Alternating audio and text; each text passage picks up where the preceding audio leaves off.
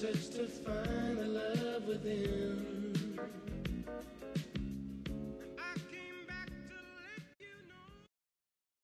Without further ado, man, you know what I'm saying? This most definitely is an honor to be in contact with a brother who's a survivor of mass incarceration. And I could give you an introduction, you dig what I'm saying, but I will allow for you to do it yourself. So please, without further ado, man, introduce yourself. What up? What up? This well, you know, I go by the name of Brad Facts. When I survived mass incarceration, I was Brandon Jordan, so I'm still that too. But I don't really call myself a survivor, man. I'm just a person that knew that didn't realize the strength that he had until he was faced with something that he had to display that strength. So I thrived through it. Okay. You know what I'm saying? All right. More than I survived. But so yeah, that's about it, man. Yeah, you had made mention, I think, on your podcast. Brother, what is the name of your podcast? The podcast. Well, I actually don't. No, I don't have one. I was on the one. My homeboy, Sir Quentin, Best of the Best podcast. So, okay. You know, I just support all and everything that's got to do with black businesses and independent businesses. We just gonna. You can count on me if you need some support. I'm gonna come through no matter what the situation is. So I don't have a podcast just yet. I probably work my way around to getting one. I just got to get my ducks in a row and line everything up. So okay. You had made mention, I believe, on the Brother podcast that you and your cellie was in a room, and you know, I mean, I was also, you know, somebody that I believe I had just turned like 17, you know, when I was incarcerated. And so you had made mention that y'all was in a room and y'all was having a toilet paper fight. Yeah. And, When I was in the county jail, yeah. Yeah, man, go off into the science of that, man. You know, because okay, y'all trying to, you know what I'm saying, contend against idleness, but at the same time, right. You dig what I'm saying? You a teenager, so yeah, go off Absolutely. into it a little bit. So what? It was in the county jail. I was 15. Okay. And what they would do at the time, I was the youngest person in the county jail. I think the only other person that was remotely close to my age was probably about 17 or 18 or something like that. All right. So what they would do is they would attempt to put you in a room with somebody who was close in age to you. So that's how I wound up in a room with him. It just so happened I knew him from the neighborhood. Yeah. So we used to go get rolls of tissue from the desk. They would give you the whole roll of tissue. Okay. And, I mean, nobody really thinks that you're going to be irresponsible with a roll of tissue. But we 15. Well, I'm 15. So we went and got a whole bunch of rolls of tissue from the desk. But we had other people go get rolls, too, because you could only go get a certain amount of rolls before they start to question what you're doing with it. Right. So we had about 10 or 15 rolls of tissue. And we started to unravel each one of them. We were just throwing back and forth until they all unraveled all the way, right? And it'd just be nothing but tissue just all over the room. And the deputy walked past, and he looked in the room after while he was doing this round and said, "What the fuck, are you 15?" So I responded accordingly. I'm like, "Yeah." He was like, "What?" So I said, "You asked me, was I 15?" I didn't even receive it, or it didn't register as sarcasm because I was 15. I thought it was a legit question. Right. So he opened the door and asked me to come out. I'm like, "What's up?" He said, "What did you just say?" I said, "I'm 15. So he called me down to the desk, scanned my wristband, and my crime popped up, which was armed robbery and attempted homicide at the time, before they reduced it to reckless endangerment of safety. Okay. So he said, "What are you doing here?" And I couldn't really answer it because I had never gone through the situation before, so I'm thinking this is just the process of it. I didn't realize the severity of it until years later. in retrospect. I was like, well, damn, I got waived to the adult system at 15, and I'm down here with all these guys, and they come to jail. I thought that was just the process. I thought everybody had went through that. So, but yeah, he was like, you 15. And from that moment on, he looked at me differently. And it was differently meaning in a more sympathetic light. And I saw that every time he looked at me. Hey, brother, you know, the first time you had shared that, I thought about the scene in Boys in the Hood where it was towards the end of the movie. You know what I'm saying? Where the little baby was crossing the street. Right. And, I guess the female was more concerned about getting a hit, you know what I'm saying, a dope and making sure the baby was straight. And so Cube checked her, you know what I'm saying, about, you know, prioritizing, you know what I'm saying? But at the same time, you know what I'm saying, the stuff that he wasn't saying, you look in his eyes like, man, what type of work did I get myself involved in? You know what I'm saying? Exactly. And it was like when he looked at you, and then he was surprised by how young you was, bro. He was like, man, what type of work have I got myself involved in? You know what I'm saying? Mm-hmm. And, you know, a lot of people, you know, given that this is election season, you know, a lot of the laws, you know what I'm saying, that was being, you know what I'm saying, promoted, you know what I'm saying, towards locking up guys younger and younger. You know what I'm saying, was heavily campaigned by, you know, Biden and Absolutely. Trump was somebody that, you know what I'm saying, had a lot of stuff to say about, you know, the Central Park 5 back then that, you know, if a lot of people, you know what I'm saying, just go back and just study, you know what I'm saying, these people's resumes, like, yeah, man, you know, they contributed to, you know what I'm saying, from the block to prison pipeline, you know, and definitely, you know, that pipeline left a lot of scars, brother, you know, and it did. It really did. It you know, I know for me when I got out, you know, it put me in a frame of mind of, you know, kind of being potty trained all over again, because as an adult, I really had no experience as to how this living thing out here, you know what I'm saying, consisted of. You know what I'm saying? I had ideas, but getting out here, you know, I'm a fish out of water. Absolutely. You know, kind of like, you know, when you go to the joint, you going through Dodge, you know what I'm saying? And you know, really trying to figure out, like, who do I want to be in this environment? Exactly. Yeah. And that's another thing, too. They didn't even send me to Dodge at that time. Yeah. And the reasoning behind why they didn't send me to Dodge at that time was because I was too young. You went to what, Ryoc or what's that other place? I went to Wales, and Wales acted as Dodge. And it was even more confusing because I'm like, well, if you lock me up in the county jail and all of these people are going to Dodge and I'm here with them, so why can't I go to Dodge where they going to be at? I just never understood it. So they told me I was too young to go to Dodge, but they sent me to a place where all of the people are coming from going to Dodge. So they sent me to Wales. So in Wales, legally, I was an adult. So let's just say if I'd have gotten into a fight and beat somebody up real bad or something, I was going to be charged as an adult. Yeah, man. You know, a lot of brothers that... Go ahead, brother. Go ahead. No, I was going to say, so the whole situation was a setup, man. Yeah. Yeah, most definitely. You know what I'm saying? When you look at the amount of time that we spent in those environments and the adjustments that we had to make upon release, you know, they had no intent of getting us ready to come back out here. You know what I'm saying? To be successful. That was something that we had to have within us. And it kind of lead me to my first question. You know what I'm saying? Somebody who has been mentoring me, you know what I'm saying, without saying many words to me, you know, I say since like 2010, you know what I'm saying? I would just watch how this brother move, you know what I'm saying? And I would ask myself, because, you know, when people see this brother, they'd be like, you know, kind of like the Coming to America, you know what I'm saying, moments where, brother, this is you. Yeah, you know? yeah. And so I'm like, man, why is this brother getting all these accolades and praise like this? You know what I'm saying? Is he mafia for real? What's to this brother? So I sit back and I used to watch Ed Henning. Yeah.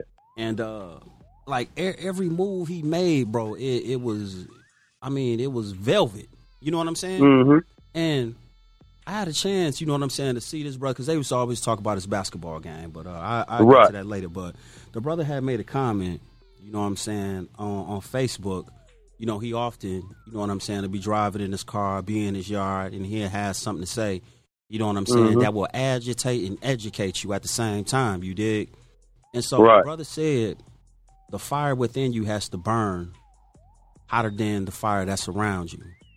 Right. And I look at, you know what I'm saying, coming from that mass incarceration experience, if you didn't have a fire within you, you know what I'm saying, to see beyond, you know, those circumstances, you most definitely was going to get swallowed up, you know what I'm saying, in that beast. Mm-hmm. And I'm going to tell you something. You know, brother, you very intelligent, you know what I'm saying? And Appreciate you, bro.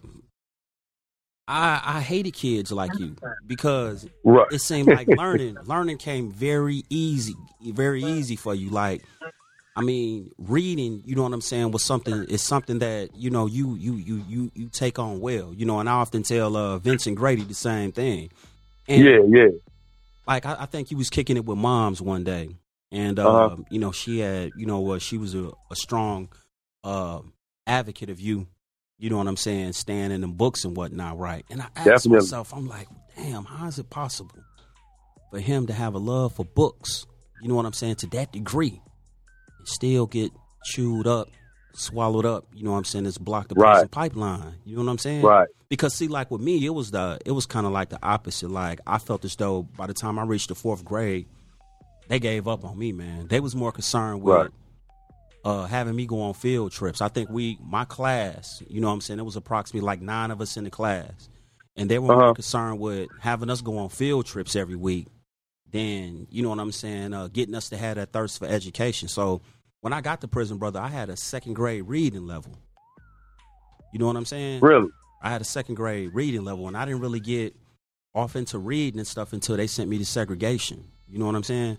Right. And I, you know, started, you know, reading books that kind of, you know what I'm saying, entice my curiosity for just who I am as a man, you know what I'm saying? And not just a man, but a black man, you know what I mean? Right. And so I believe, you know, the autobiography of Malcolm X kind of got me going and wanting to, you know Absolutely. what I'm saying, to have an affinity for words and things of that nature. But, yeah, back to you.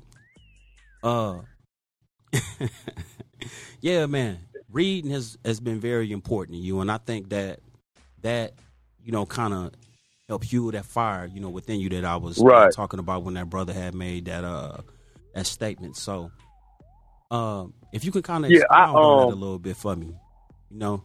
I'm gonna tell you, man.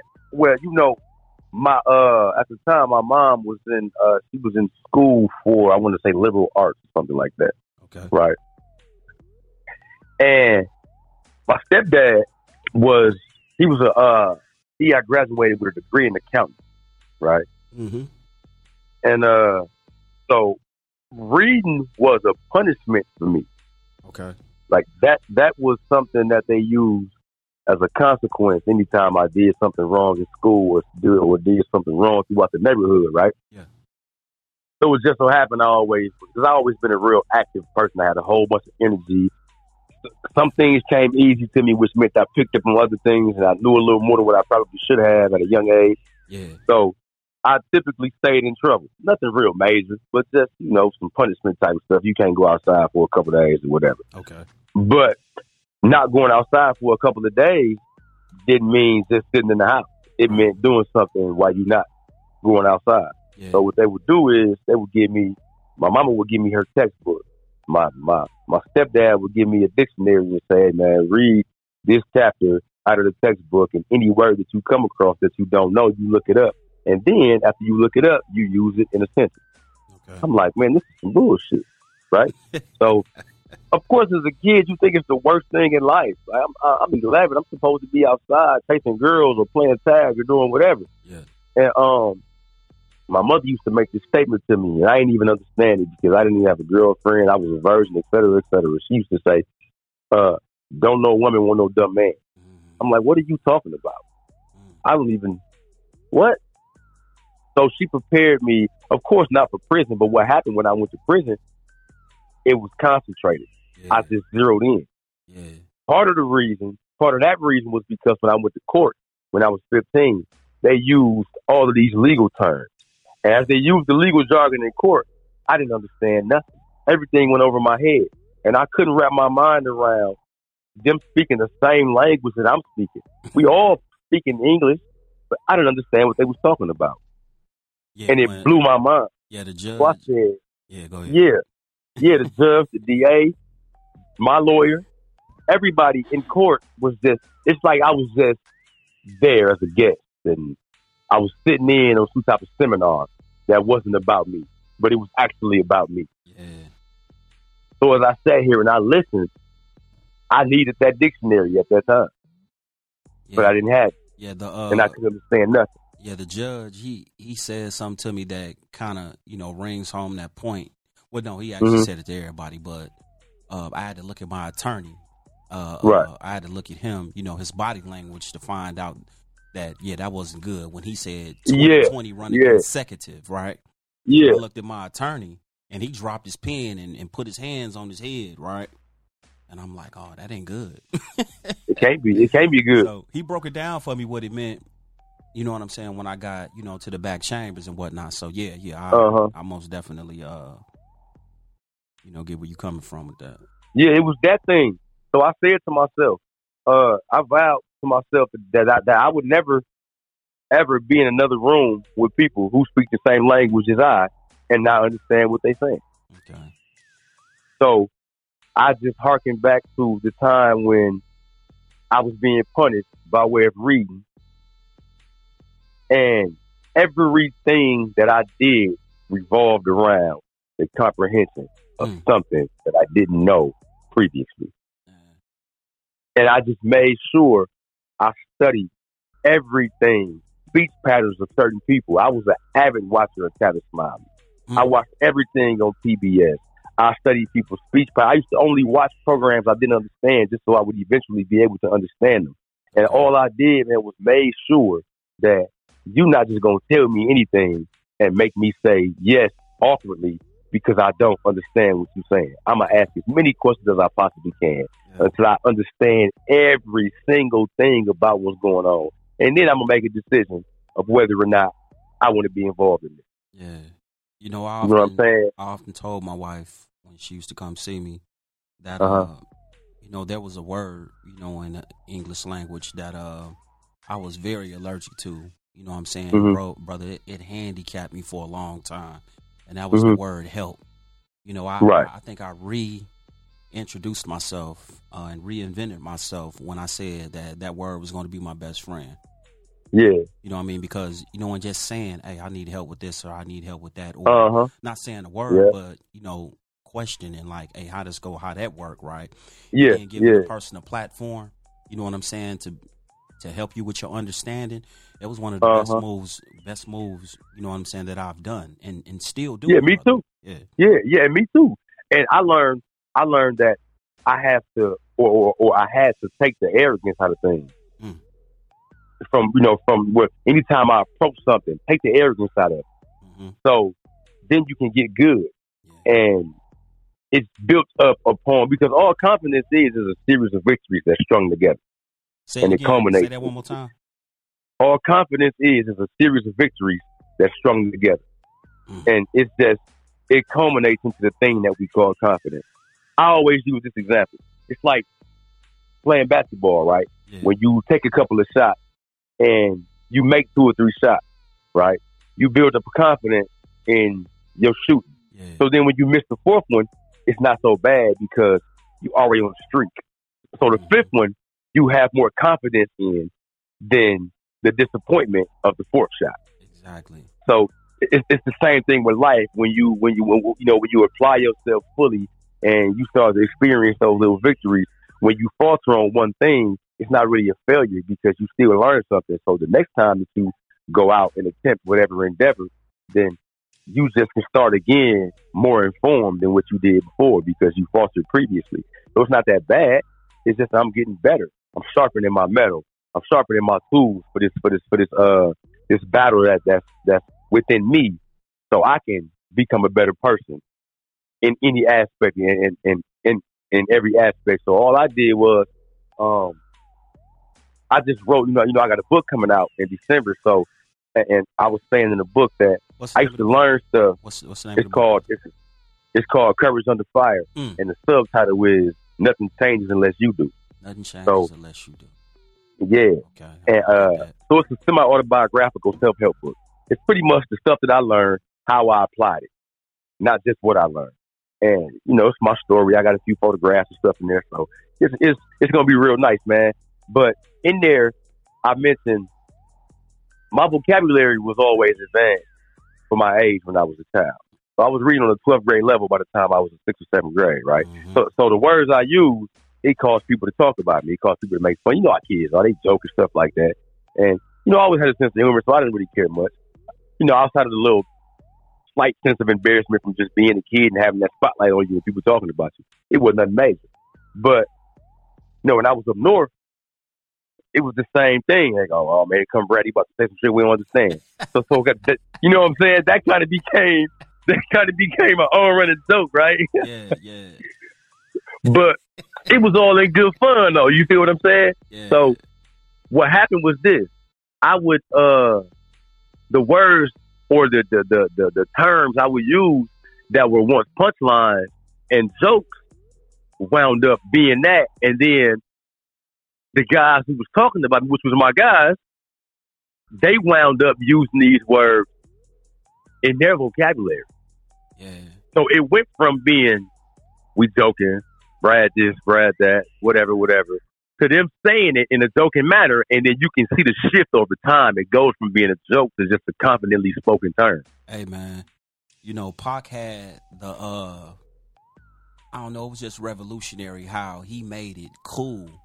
You know what I'm saying? To mention words in his rhymes that, a lot of people didn't understand, but they like, man, I like how that sound, and it encouraged them. And that's what did it for me. And and listening till you get down on that mic, brother, you have that element of making that connection. You know what I'm saying? Of being able to, fit something. You know what I'm saying? To go along with a beat, but also introducing people. You know what I'm saying? The words, phrases, or ideas that normally, probably wouldn't come out your, like certain people. Right. Exactly. Certain people, you know what I'm saying? Just have that ability, you know what I'm saying, to reach people like that. Right. So yeah, that's one thing that come to mind. Like when I hear you get down on the mic, or when I hear you get down, you know what I'm saying, as far as motivational doing, you know what I'm saying, type activities, is that you have a comfort level about yourself to introduce something to somebody that they they might clown you, but deep inside, yeah, they're using it. Right. And look, I'm gonna tell you how I also, I'm gonna tell you what I also did. I realized I started to study terms and just how we use these words, right? Okay. So if I tell you, Rufus, you using me, man. Okay. That's okay. That's okay. Because I'm using you too, mm-hmm. right? Yep. You can call me and use me as an ear, a shoulder, or whatever. Just don't right? misuse me. Exactly. Perfect. You know what I'm saying? So I think people get so caught up in how we use certain terms that they don't understand that it's not as bad as it may seem. So what I started to do was I placed myself in the position to be used. Yeah. You know what I'm saying? And I would go learn things on purpose just to come back and relay those things that I learned with the guys that I was locked in with at these tables and that they wouldn't otherwise learn. And then they started to come to me and say, man, check this out, because they assumed I knew certain things. They would be sharper than me too. Yeah. So it became a thing like that. Like I'm laughing because like in thinking of some of them segregation moments, right? Yeah. It's all about discovery, no matter whether you know what I'm saying, age 1 to 10 or in an incarcerated environment where you have so many what you can't do policies, right? And you have to maneuver yourself around those policies in order, you know what I'm saying, to try to, get a taste of what it feels like to be human, right? So like in my when I was still in my teens and we'd be in a hole and whatnot, we'll test that dictionary out, you know what I'm saying, on like female COs, right? Yeah, you know what I'm saying? And so even though it was on, something, you know what I'm saying, mannish, right? we still was learning. We still was learning. You know what I'm saying? Because that fraternizing thing, I became acquainted with that. You know what I'm saying? In a very messed up way. You know what I'm saying? Because they let you know, like, we don't want you to know what it feels like to be human. You know what I'm saying? Do as we say. Do not as we do. You a robot. You know what I'm saying? And that's that. I'm like, I ain't comfortable with that. Because I'm not finna be here for the rest of my life going through that. So I finna prepare myself for getting back out there. You know what I'm saying? And so if I got to do it on a level that's beyond your understanding, I'm going to do that. That's what I'm going to do. You know what I'm saying? So it started out as that. You know what I'm saying? And that was a game within the game. You know what I mean? But then you like, hold on, man. I can be using my time, you know what I'm saying, a little bit more creative. You know what I'm saying? Then and then it got to other things. So, it just, one of the memories have popped up, you know, in regards of how can I make this learning thing entertaining for me? You know what I'm saying? When they say I can't do something. Man, look, I found out that early on and didn't really think about the value in it. That the dictionary ain't just words. Okay. It's people, it's places, it's moments in history. It's all type of stuff. Yeah. And I said, well, damn. I'm not just looking up definitions. I'm actually they got these quips of history and these small snapshots of the background of these people. And it might just be shallow. Like if you look up Malcolm X, it might say, well, black nationalist from the Nation of Islam died in 1965. Right. That's all it might say. But still, it says something. And that might lead you to something else. And then it might lead you to something else. So I was like, well, damn, it ain't just words. So I didn't just look at the words. I remember teaching a brother when I was locked up how to read the dictionary. Not read it, but just how to use it. Okay. Where you got in the parentheses whether a noun is a pronoun or a noun, a word is a noun or adjective or something else. I'm like, bro, if you look at this, okay, it's a whole. I'm gonna give you an example. I chose to try to use words or every variation of one word, right? So if you say, like, I learned what the word reciprocity means listening to X Factor by Lauryn Hill in 1998. Okay. Yeah. I didn't know what the hell it meant. Yeah. You know what I'm saying? So, but the root word is reciprocal. Mm-hmm. So the adjective is reciprocity. So, but I wanted to use every variation of one word, whether it was conspicuous versus the variation conspicuity. So I'm like, I found myself being this, I don't want to say a reluctant teacher, but it's like I was an armchair teacher, I guess you could say, like, hey man, you know, we can do this, we can do that, because I knew that a lot of guys, a lot of us had faltered early on in life educationally and academically, and we wound up doing something else in the street, and we built on that. And that became the thing that we used as our guide in life, right? Yeah. So, a lot of the guys I knew on the street that was hood rich got to the joint and didn't know what to do because they were academically challenged. And they looked at me like, dog. And I could see when the respect shifted. The respect was there on the street, but they was preoccupied with the notoriety. Yeah, they looked at you a little bit more different. You know what I'm saying? The fact exactly. We all are in a place where we don't have home court advantage. So to see you at the free throw line with everybody booing you and you still performing, they like, oh, wait a minute. How is he able to convert over to this and still be that? Exactly. Yeah. So then it'd be like, man, look, intelligence is cool. I always admired the guys on the movies that showed this sophistication. Like, they were savvy, but they was also savages, and they was cool. You know what I'm saying? Yeah. And I'm like, damn, okay. You didn't just inspire the queen to speak, so I'm gonna let her ask you a question real quick, bro. Okay. Hello. I've been listening to y'all talk since you started, and just to let you know, I'm his wife. Okay. Been with him for about 10 years now, 8 of those while he was incarcerated. Okay, long haul. And, long haul for a reason, though. My husband and you are talking about that fire within that really brings you to your purpose and drives you to do things. And Right. as we're talking, you are talking about this, it just, right now I'm really heavy off into learning about Islam because I've been a Muslim for about 8 years now. And I feel like I'm going to have to spend the rest of my life really learning this, just like the dictionary can take you years and years and years. And as you're talking about that context within the dictionary, because it's not just a word. It's not just this means that. They do break it down into, okay, it's a noun or it's an adjective or it's a verb, depending on context.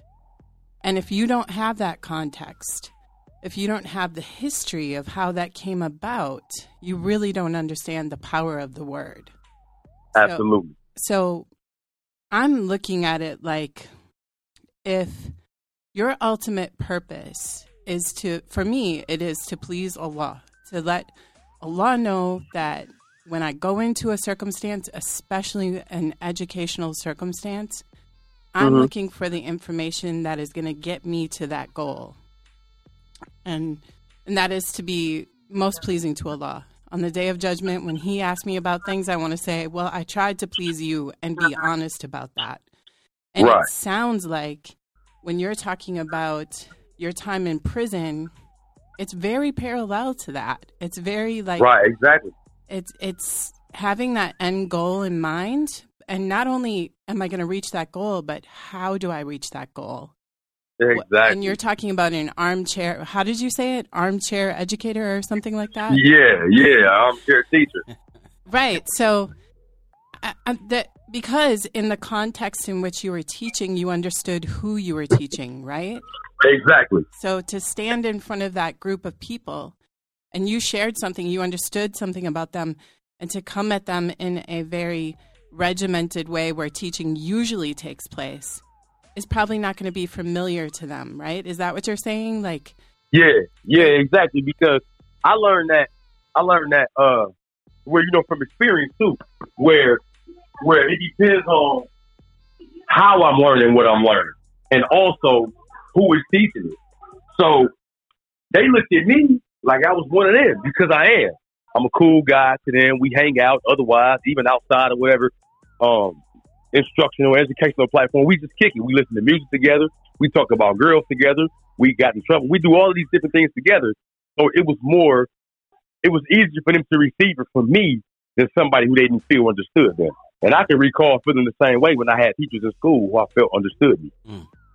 Right. So the education takes on a different tone. There is, just like the context within the dictionary, if you understand that context, and sometimes it's way over everyone's head because it's so far back or so far removed, but if you can understand the context, not just the purpose, but the context, it gives it so much weight. And I just, it just struck me how it continues to strike me as we talk to people who have experienced incarceration, like my husband, is that, we can say that's, for me, I always say, well, it's like a whole different society.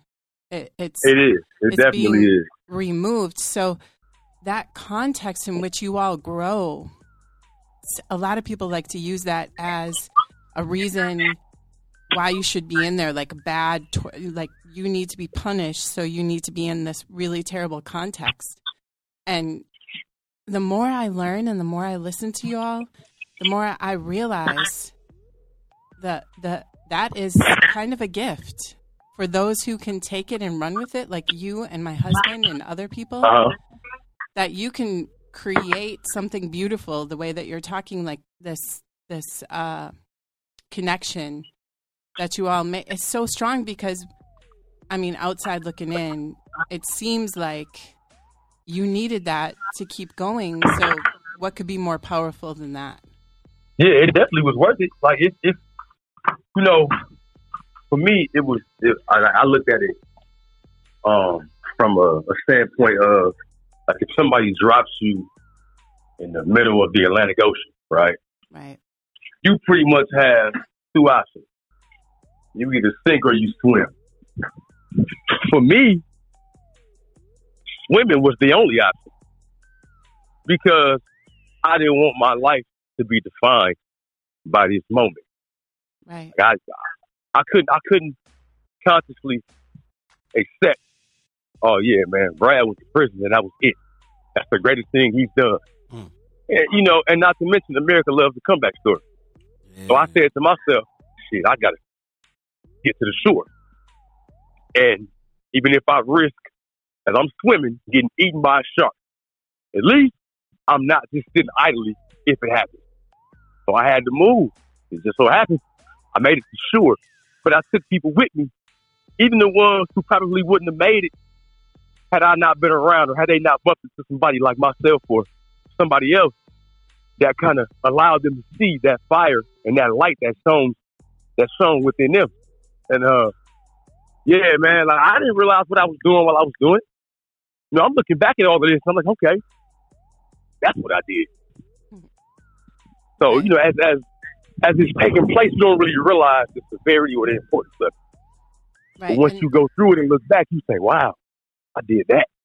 So now when you look back, and then I'll kind of step out of this conversation because I like the fact that you all were talking. But when you look back, are you taking with you a bit of an awareness for the next opportunity?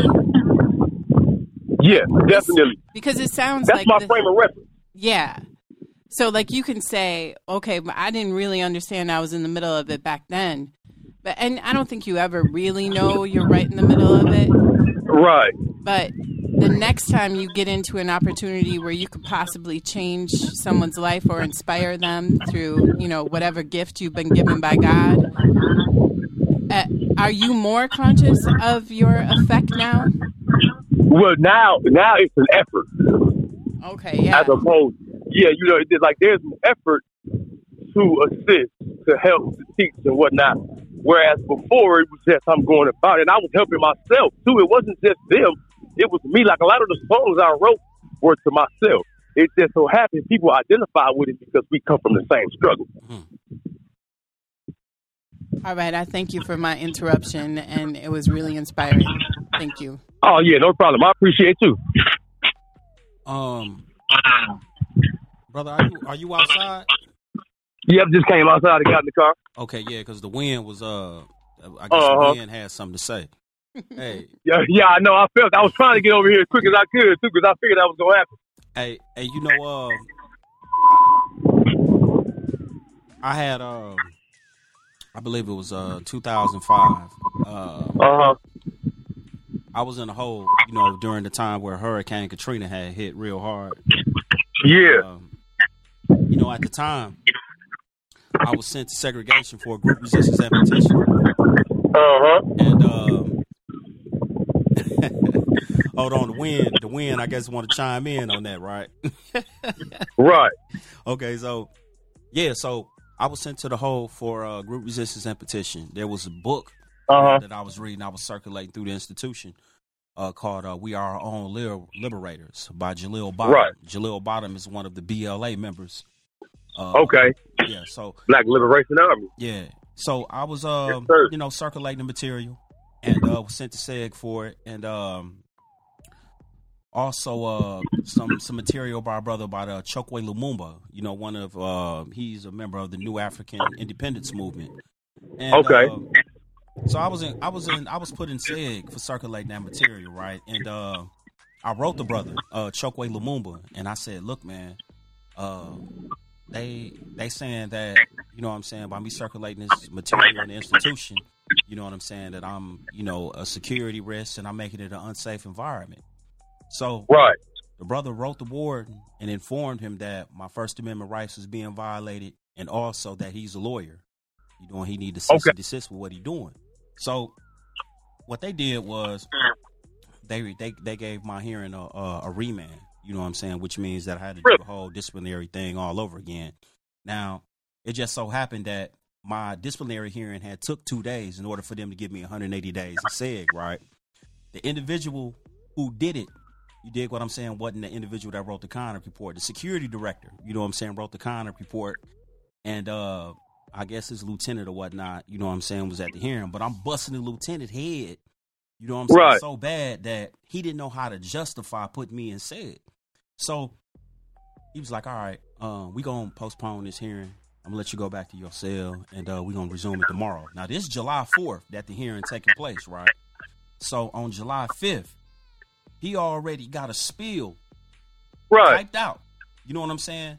And so as I'm continuing, you know, my argument, I'm looking at the spiel, and I'm saying to myself, man, this is a rubber band hearing. He already got it, you know what I'm saying, wrote out as to what's finna take place, right? So for the most part, I'm like, man, go on do what you finna do, man. I'll see y'all in court. Right.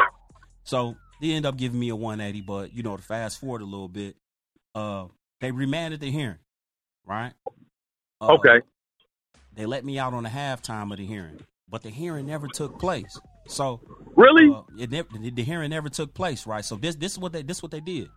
Now, I was consulting with one of the brothers, and I'm like, look, man, this is what took place. Now, he pretty versed in the law, and he was like, look, man, this is what they doing. If you don't, you know, file an ICI within 21 days of Yeah. X, Y, and Z, then, you know what I'm saying, you're going to lose your right to have it expunged, right? You know what I'm saying? But you can hold them accountable, you know what I'm saying, for that because they exceeded a certain time limit. So I did that. Right. To the letter, they dismissed it, right? But that just goes to show you that even in the wrong, even when they in the wrong, they want you dig what I'm saying, to find out what a wrong is, and then, you know, they can dismiss it on technicality. So Yeah. by them dismissing it on technicality, they did another room search. They gave me the material back. Did another room search, got the material again, and then hit me with possession of contraband because they couldn't get me on the group resistance and petition, right? Yeah, man. Okay. I remember. Go ahead. My fault. So, so right around this time, the reason why I'm bringing this up because it's right around the time where I suffered my knee injury, you know, and so I suffered a knee injury on the basketball court. Now, prior to this knee injury, I loved the game, but I didn't have a respect for it. Yeah, exactly. I thought that the only thing that was needed on the court was me. Everybody else was useless, right? Because it was like a game. It was like a game that I would play in my room. You know what I'm saying? Yeah. I would determine whether or not I hit the last second shot. I would determine how many points I get, and I would determine who was going along for the ride with me, right? Very arrogant. But when I suffered that knee injury and I had to adjust to rely on other people on the court, and I had to adjust my game, man, that was frustrating, bro. And that was hard for me until I got to Oshkosh. Right. I seen this guy now the name of Ed with something wrapped around his waist, right? And so I asked him, I'm like, man, what's wrong with you? He was like, man, if I don't wrap this around my waist, you know, my internal organs will get to spilling out this, would he have a spleen issue? There was something going on, but really, he out there killing them dudes, bro. Killing them. I seen this man go for 45 points in a championship game, wrapped up like that. Yeah. So I adjusted my game based upon, you know, what he did. It motivated me. You see what I'm saying? And I'm finna bring this full circle. We end up winning the championship that year too with my team, right? And so anyway, I end up getting hit with a group resistance and petition at Oshkosh. They end up sending me at Green Bay. Bam, I get out. I got a book out. I see Ed got a book out. I see he got a barbershop, and I see that he has a moving company, right? So now this same brother is kind of, you know, motivate me, you know what I'm saying, how to take it from the basketball court to society. You know what I'm saying? How to function as a grown man in society. You know what I'm saying? Like, you a felon. Okay, so what? You black. So now what? So what? This still can get done. I'm gonna show you. I'm gonna give you an example. I ain't finna say much to you, but I'm finna show you, right? Yeah, for sure. This can get done, right? And so that brings me to this, because you motivate me, but you know you do it in I mean, you just a little too cool with it, right? Like you said, I said, you said on Facebook, he was like, doubt, self-doubt. Doubt, Yep. self-doubt. So Yeah. that's something that we've been doing, but I don't really think that we've been really giving ourselves enough credibility. You know what I'm saying? When Right. it comes to things that are very, very important. You know what I'm saying? For us to give ourselves credibility for. You know what I'm saying? And all the while I was on the basketball court, I'm doubting self-doubt. Okay, my kneecap out of place. Like, bro, I had to have major surgery on that knee. The kneecap, I done played on it so much that the kneecap gangbanging. It ain't even in the right place no more, right? But I'm still out there. You know what I'm saying? In excruciating pain. I can't even bend this knee, and I'm still out there. You know what I'm saying? Not dominating, but I'm a factor. I'm a factor, right? But I'm a factor, exactly. You know what I mean? And I'm thinking the game to a degree where, yeah, we getting the job done. You know what I'm saying? And I'm a major piece of getting this job done. You know, so yeah, now we out here in society. You know what I mean? And it's kind of like everything coming, you know, full circle again. You know, and this is after I almost died twice before I got out, B. You know what I'm saying? 2 heart, you know what I'm saying, operations that I had, you know, within a... Really? From 2016 to now, I had 2 heart operations. You know what I I mean? didn't know that, man. So, doubt and self-doubt. All the while I'm going through that, you know what I'm saying? I'm saying, yeah, okay, that's not going to stop me from getting out here and doing what I need to do. I don't even know exactly what it is that I really finna get out here and do. You know what I'm saying? But I'm going to stay out here while I'm doing it. I'm finna make something happen, though. You know what I mean? And... yeah, you know, like we're reading this brother book and you know what I'm saying, just studying, you know what I'm saying, the moves you've been making. You know what I mean? Like, yeah, man, everything, you know what I mean, though it don't make complete sense, it's making sense for what it need to make sense for right now. Absolutely. You know, absolutely. And so, lad, you hit upon that doubt, self-doubt, and that's what all this is really revolving around. Because even with being sent to the hole for them group resistance and petitions, the one in Oshkosh, we had to get on that, you know what I'm saying, what took place with that later. But I think everybody at one point in time at Oshkosh got hit with that same thing. Oh my God.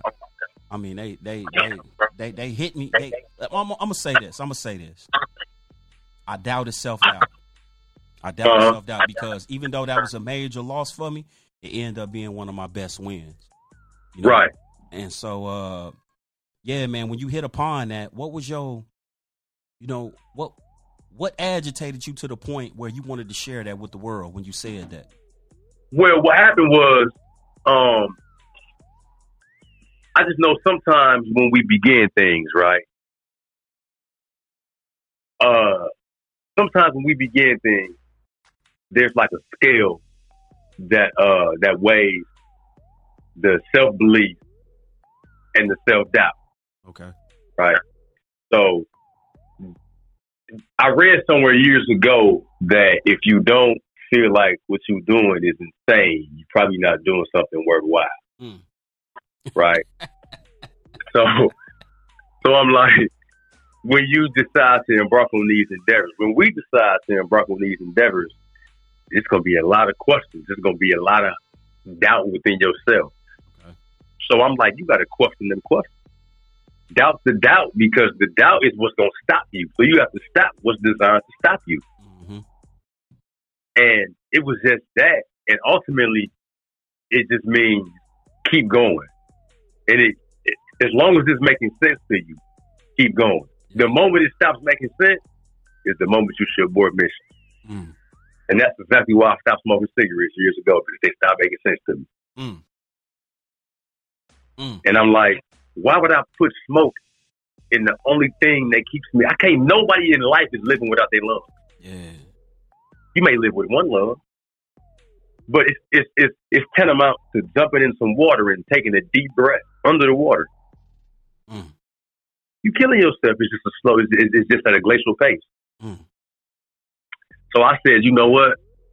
I'm going to doubt what's designed to stop me, which is that self-doubt. Anytime you have an idea that you want to go with, sometimes just go with it. If you think about it too much, then you're going to mess it up. It's no different than the artist that paints a beautiful portrait and just can't leave well enough alone. He want to touch it up. Eventually, the touch up is going to be like, you just messed the damn painting up, man. What you doing? So just let things be sometimes. Even though most of us are perfectionists, most of us are people that just don't know how to leave well enough alone. Start something else. So you can just continue. Take the energy that you would be putting in messing that up into creating something new.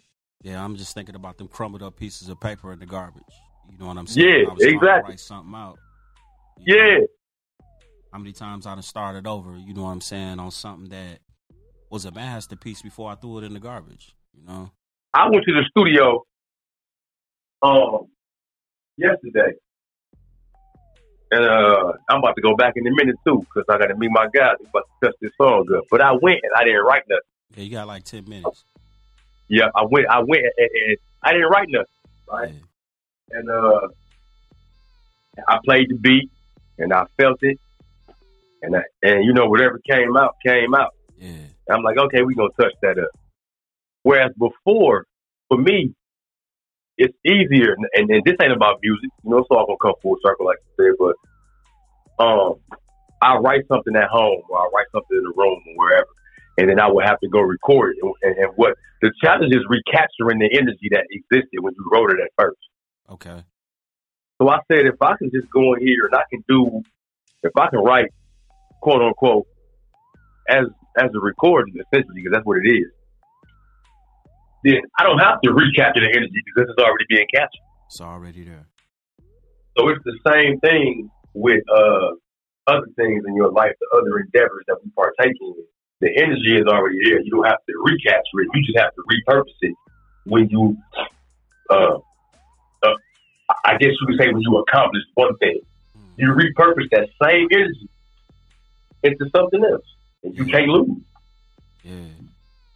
You know, I used to feel like it was something wrong with me when, you know, I don't know. I guess some people, they'll be like, man, why you always got to get so, you know, deep? You know what I'm saying? When we talking about, we was just talking about, you know what I'm saying, making some hot dogs. Why you got to get all philosophical about, and what it really be though, man?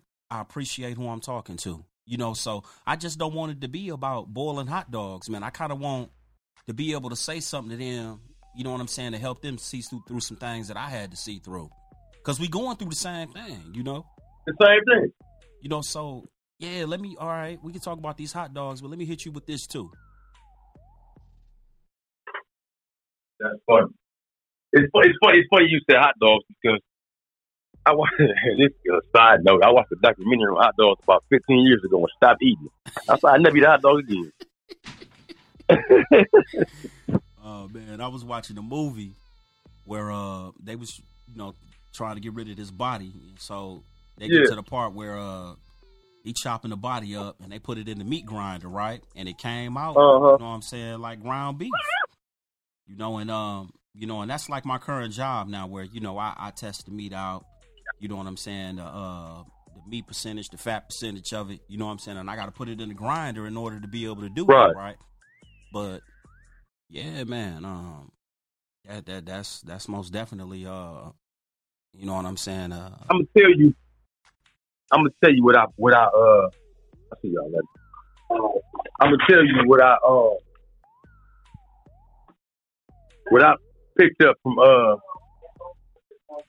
picked up from Toad, man. You know, when I first went to Oshkosh, because I actually met Toad in 97. But because we was in the county jail together, we was in 5C at the same time. Okay. But we didn't really know each other because, like I say, I was a kid. Yeah. You know, we was just all in the same struggle.